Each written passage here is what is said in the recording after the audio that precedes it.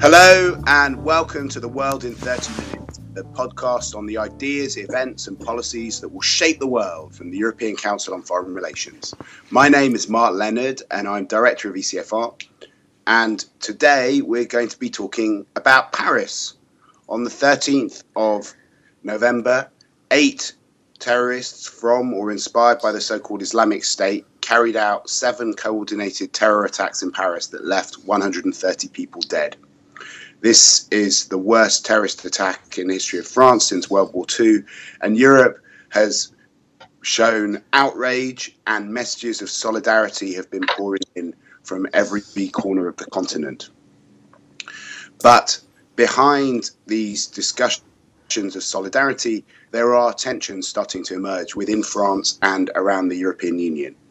This week, France called on the rest of the European Union to show military solidarity with it by evoking Article 42.7 of the Treaty of European Union. And we're going to discuss what that means and some of the divisions which are emerging in our continent. To go through these questions, I'm very happy to be joined by Manuel Lafont-Rapnouil, who is the head of ECFR's Paris office and a senior policy fellow at ECFR. And before joining ECFR in 2015, he worked for the French Ministry of Foreign Affairs and dealt with a lot of these issues of war and peace there. Second guest is Anthony Dworkin, who's a senior policy fellow at ECFR, who has been working on human rights, democracy and justice and the laws of war for many years as well. So why don't we start with you, Manuel? What kind of solidarity is France looking for at the moment? Well, I think there's a lot of comfort that came from all the messages of solidarity, in particular from European partners. And the problem for the French, from the French perspective, is that there were the same kind of messages of solidarity from all over the world in January earlier this year. But solidarity is instrumental but not sufficient to actually tackle the terrorist threat. And so what we need to do is turn that solidarity into actual decisions or actions that need to be implemented to address that threat and respond to it. And I am not just speaking in terms of security, I'm speaking in broader terms. Obviously, there will be a major and probably central component of the response and response that France is expecting. But and that's the focus that President Hollande has chosen. But we will probably need more than that. So before we go into some of those other elements, do you want to explain a bit what Article 42.7 of the Treaty of European Union does? Of course. So that treaty is a provision of mutual defense between members of the European Union. Basically, it says that if one member state is attacked, then the others shall provide support by all means available to the member state that was attacked. And when Jean-Yves Le Drian, who is the French Minister for Defense, came to Brussels at an informal meeting of the Ministers of Defense of the European Union, that was on Tuesday, he actually invoked that provision and then held a press conference where he said that it was before all a political act to invoke that very provision. The idea that there is solidarity between members of the European Union on that topic is something important, and giving it a framework for that solidarity to be turned into material support is basically what this article provides. That's the framework. So not many people have heard of Article 42.7. The much more famous one is Article 5 of NATO, which is a similar clause. Why did France not invoke that? Because presumably America has got more military assets than the European Union does. Well, probably because the kind of support that the French are expecting have not that much to do with what the Americans can bring to the table. If you're thinking in terms of joining the fight against Daesh in Syria, well, actually, there's already a US-led coalition. So this is not that much about bringing the US on board. But in terms of strikes in Syria and not just in Iraq against Daesh, right now the only European power that is perpetrating such strikes in Syria against Daesh is France. So where there is room for improvement is on the European side, or at least that's the way the French authorities see it. Then second thing is, obviously, not all member states of the European Union are going to join the strikes, the air strikes against Daesh in Syria. That's a given, and nobody is expecting that among official circles. But one thing that other EU members could do is basically backfill where the French are currently deployed, so that French can redeploy its assets where it's needed. And that's not just in Syria. There's a lot of French military troops these days in France in a kind of domestic security operation. The president has invoked the state of emergency, and the military are part of all the security operations that you've heard about. And if that was to be sustained much longer, then the French military would be overstretched. If the European can join in the Sahel, or in the Central African Republic, or in other places where the French are deployed, that would be helpful. I don't think the US are going to do that, but European EU fellow members could be able to do that, and that would be an important move for the French. So, Anthony, what kind of responses do you think we're going to see from other member states to this invocation of Article 42.7? Well, I think what we'll see, and what we're seeing already, is a kind of a will to respond. I think states will want to show their solidarity and their support for France, recognizing the seriousness of this attack. But I think that the kind of support that we see that's forthcoming is likely to vary significantly from one member state to another. Yeah, no, but can you get more concrete? So in Britain, for example, there's a debate about whether Britain should join the bombing campaign against ISIS in Syria rather than just doing it in Iraq. What's going on in other countries? Well, yeah, exactly. So Britain is the one country where military action in Syria was already under consideration. Prime Minister David Cameron, I think, is pretty keen and has made that clear to launch attacks against IS in Syria. And I think this will probably increase his determination to do that. The only other country where I think that's currently under consideration within the EU is Denmark, which has tended to be on the forefront of military action overseas, and they have a strong military tradition. Apart from that, I think what we're likely to see is more along the lines of what Manuel said, countries thinking about, are they going to, for instance, support French operations in Mali, perhaps under the in the context of either UN operations there or some sort of EU operation. So, yeah, exactly. Germany has already announced that they're going to do more in Mali. And, I think that's a significant step and clearly shows, I think, their awareness of the importance of doing something, of being seen to respond, even though, of course, in Germany there are serious obstacles to any kind of military intervention in Syria. But the fact that they're going to step up in Mali, I think, shows their recognition of the importance of being seen to do something.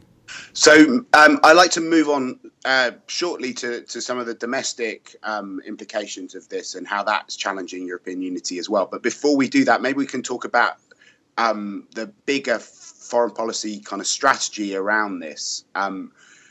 It looks like there's an attempt, Manuel, to show some steel to be active. But what is the plan? Is there even a plan behind the French actions? What kind of end game are they looking for?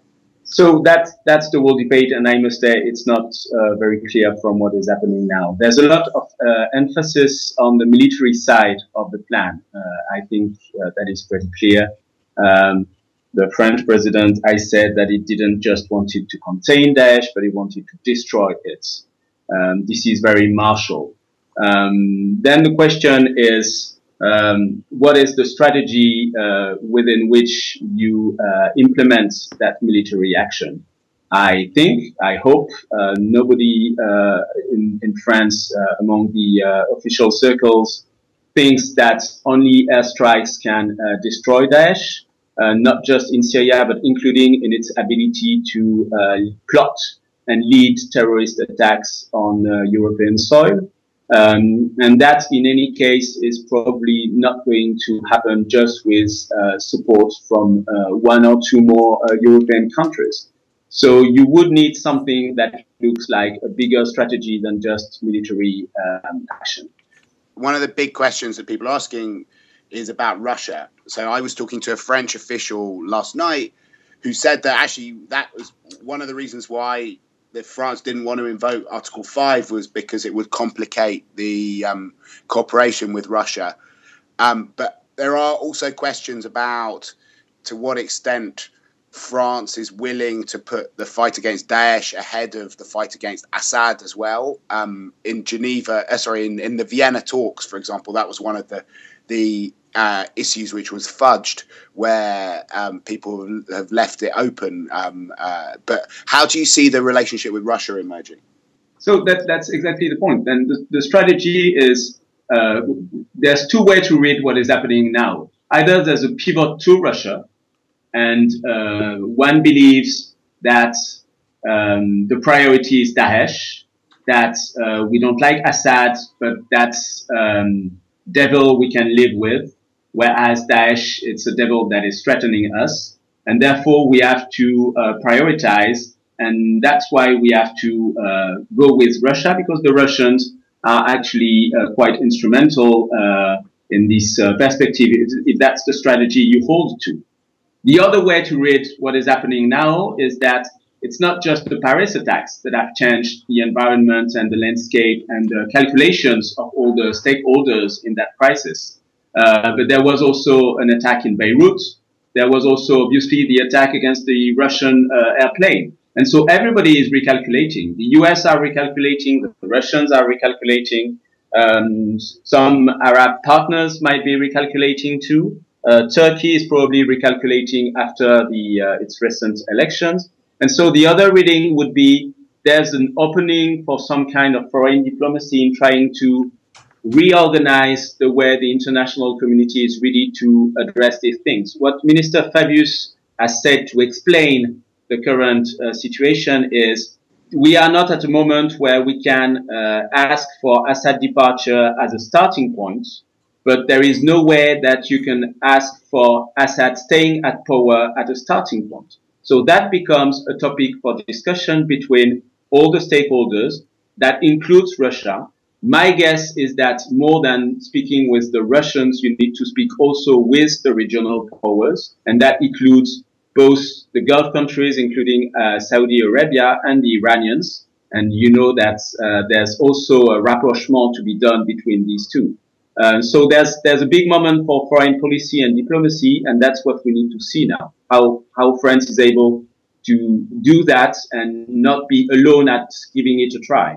So, Anthony, one of the things you've written a lot about over the years, well, since 9/11, I suppose, is the whole idea of the global war on terror. To what extent is France's war on terror going to be something which other countries feel that they can get behind, or are there some of the risks which the US found after it declared its war on terror in 9/11 embedded in the approach that François Hollande and others have gone down? Right. Well, actually, as it happened, I've been in Paris in the last few days speaking to French officials in the Foreign Ministry and the Defense Department precisely about the way that they see military operations overseas against these terrorist groups. And the picture that emerged was quite interesting. Essentially, in terms of the strategy, they do see what you would call a global war on terror. That is, they see France confronted by a series of different Islamist extremist groups, both in the Levant, in Syria and Iraq, and in the Sahel, and potentially in other places. And they see this as one single struggle where the aim is essentially, in terms of military, the military component.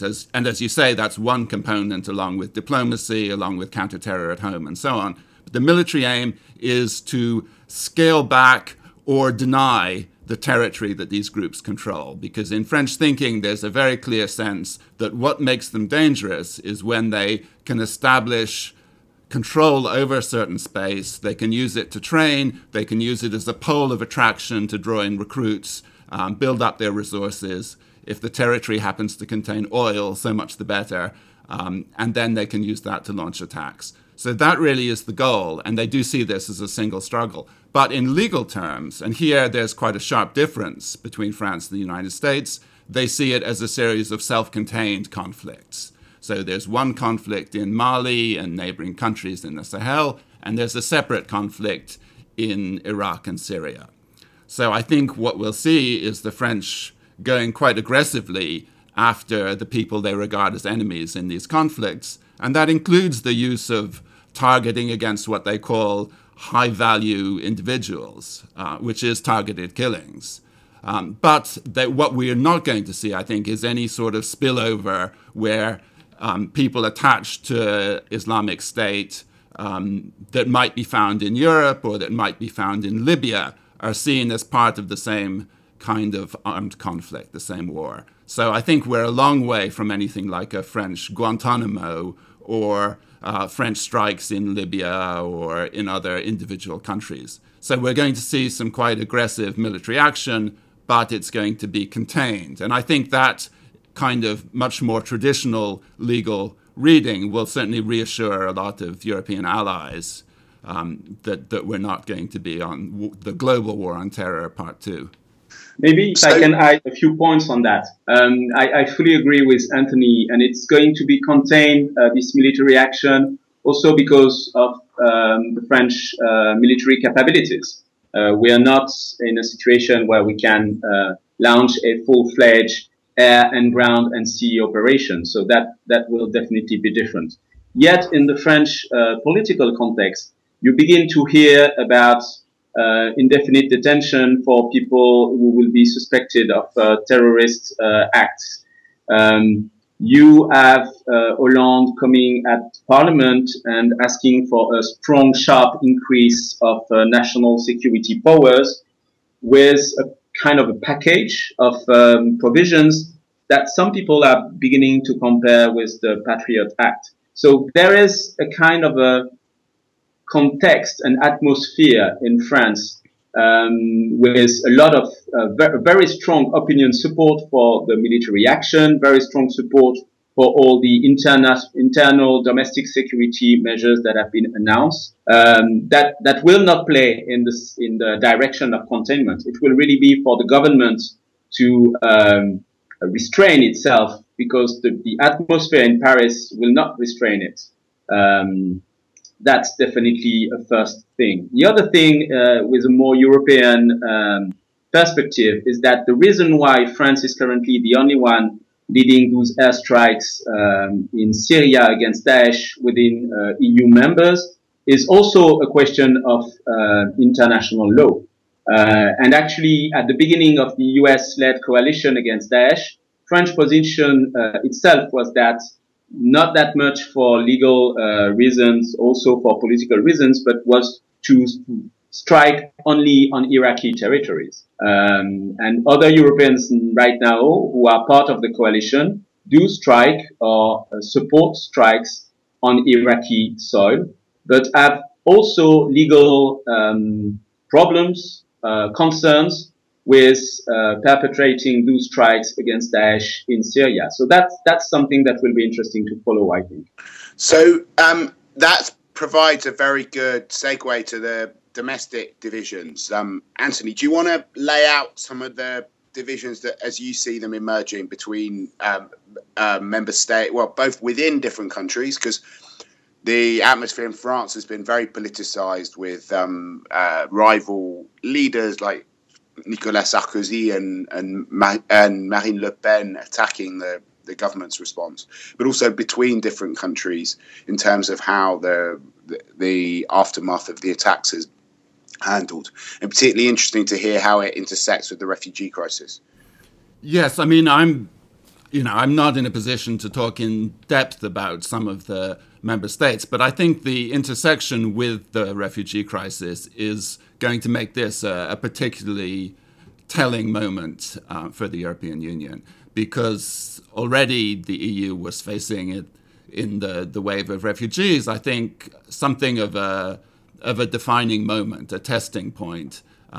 This is a crisis in which really what's happening around Europe, outside European borders, is having a kind of direct impact within the EU in a way that maybe could be said to be unprecedented. And one of the effects that it's having is to expose some of the fault lines between those countries that are ready to accept migrants, that have a kind of, as it were, a kind of cultural predisposition towards incorporating people from overseas, and those that are more resistant to that. And the question of distributing the migrants around the EU has already proved to be very problematic. On top of that, now we have a second crisis, which is in a very similar way raising fears that the EU is losing control over its borders, losing its ability to keep out the kind of dangerous impacts of events beyond its shores. And it's very easy for these two to flow together. And I think already we see in a number of member states rhetoric pointing out that the migrants, Islamic, Muslim people coming into these countries could be the carriers of this terrorist virus. And I think, so far Germany, which is at the epicenter of the refugee crisis, German political class has been quite strong in resisting any linkage.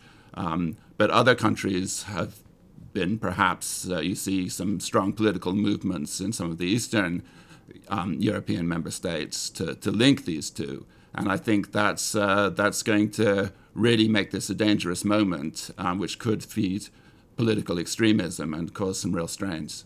So, Manuel, François Hollande today reaffirmed the French commitment to take in 30,000 refugees. So he seems to be pushing back against that mood in France. But there are questions about whether a border-free Europe is viable in an age of terror. How do you see that debate emerging?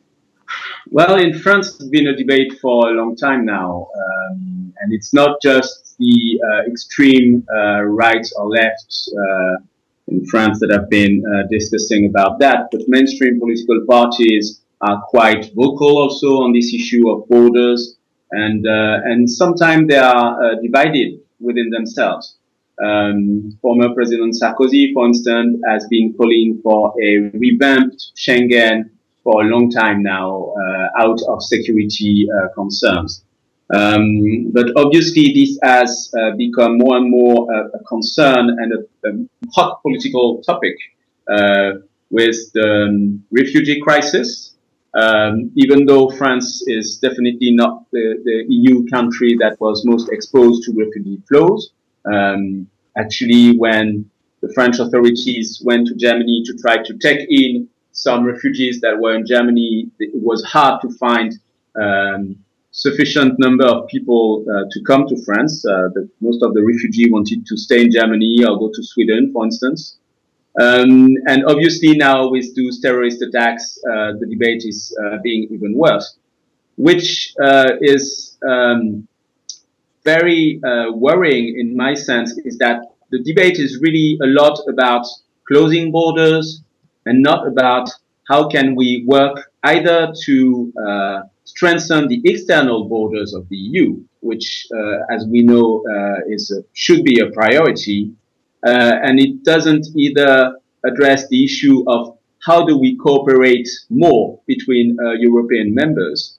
And yet, given the Belgian dimension of the plots that led to the attack in Paris last Friday, I think this is very clear.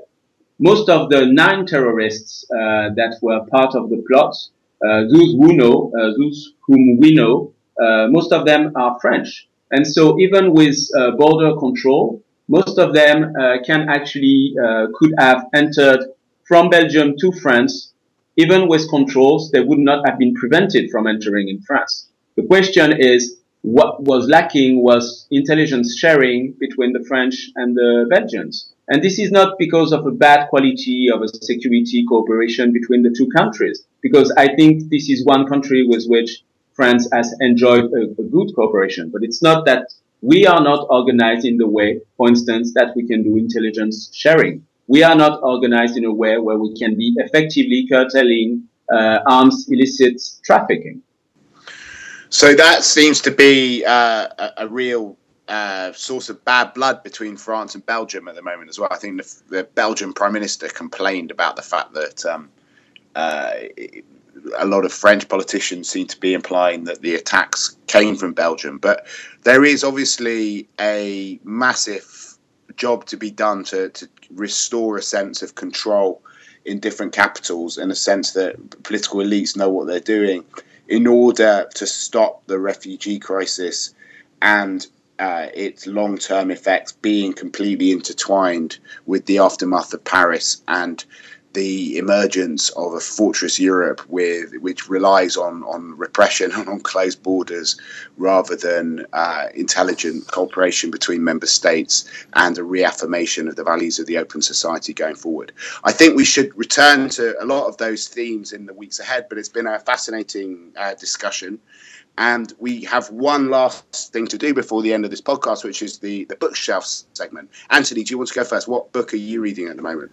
Yeah, well, I actually have two books that both go to this subject. One is a French book, and Manuel will have to forgive my poor pronunciation, but it's by a French journalist called David Reyvaud-Dallon, and it's called Les Guerres du Président, and effectively it's tracing the history of how François Hollande became the kind of the military champion in Europe of the fight against Islamism in the Sahel, in Iraq, and now in Syria. And the other one is by an American journalist. It's the American counterpart, and that's by a guy called Charlie Savage, who's written this book, Power Wars, which is an in-depth 700-page analysis of all the legal evolution of President Obama as he grappled with drones, with Guantanamo, and so on. So it's not a book to be taken lightly, but it is pretty definitive on the subject. What about you, Manuel? So given the circumstances in Paris, I think I should rather be reading literature or poetry to remember that there's also beauty in this world. But I happen to be reading Pierre Asner's latest book, which is La Revanche des Passions, The Revenge of Patience, which is a fascinating collection of articles that he wrote in the recent years, basically building upon a quote by Raymond Aron, which is, those who believe that people will follow their interest rather than their patience have not understood anything to the 20th century. And it's really a very interesting grid to read the situation where we are at the 21st century.